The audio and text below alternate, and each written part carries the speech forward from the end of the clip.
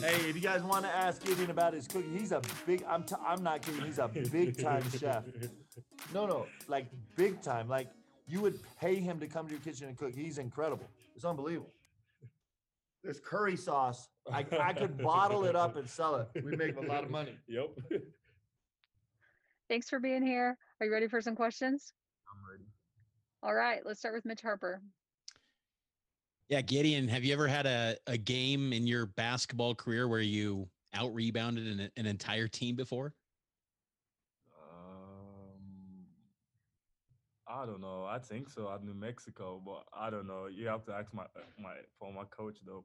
I don't know. Well, I don't know. I can't even think of one. I think yesterday game it is.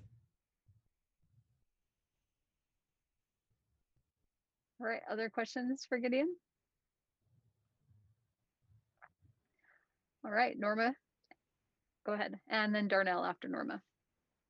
Hey, Gideon, what was one of the biggest obstacles that you noticed that Gonzaga presented last time you guys played them, and how do you think you'll be able to overcome them now?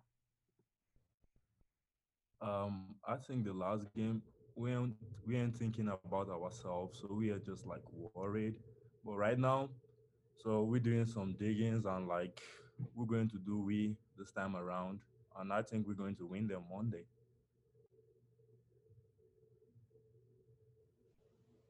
Gideon, what got into you last night? I mean, you just looked so confident and so strong, and what was it that motivated you to start that way? We just started from San Diego. Like the game got canceled and we practice, so we're just going back and forth with my teammates. We just like getting into it, like being physical, like so. I was just talking a little smart that day, so I was like, I was just like, yeah, you can't guard me. I was just like, basically, that's what I was telling my teammates. So I guess that's the mindset I brought to the game. So that's it. All right, let's take a question from Sean Walker and then Mitch Harper.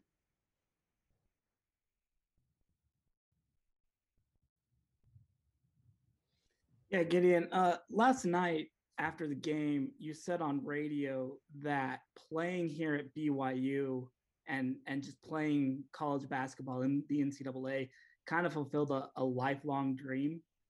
I'm just wondering if you could kind of explain that a little bit more to us about what does it mean for you to be able to play here at BYU and in college basketball in particular? I mean, how do you remember kind of when the first time you watched a college basketball game was? And have you sort of been working for it since then?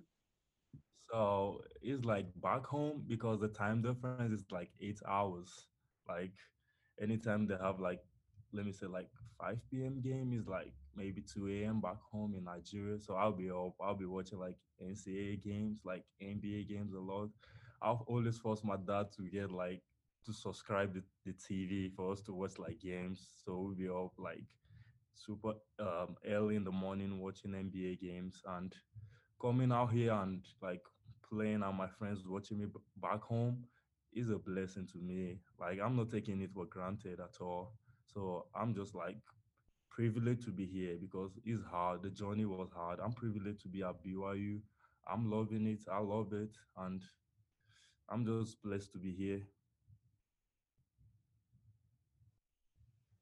Gideon, in last night's game at around halftime, we saw that Rob Ramos was taping up your wrist. Was that just a precautionary thing, or is it something you've been playing through? I'll be playing through it. Like ever since the St. John's game, I felt hard. So right now, I don't know. Today I'm finding it difficult to shoot the ball. So I guess I just keep playing with it. And Coach Pope talked about it before you come on. So the chef skills, when did you take on that? What's some of your specialties that you cook up? I say this chef skills is my mom. Like back home, like me and my brother, we know how to cook. It's my mom, so and it's hard. Like out here in Provo, they don't have like an African store, so it's like really hard for me to get like African food out here. So I just go with whatever I get from Walmart and make myself food. Thanks, Gideon. All right. Any other questions for Gideon?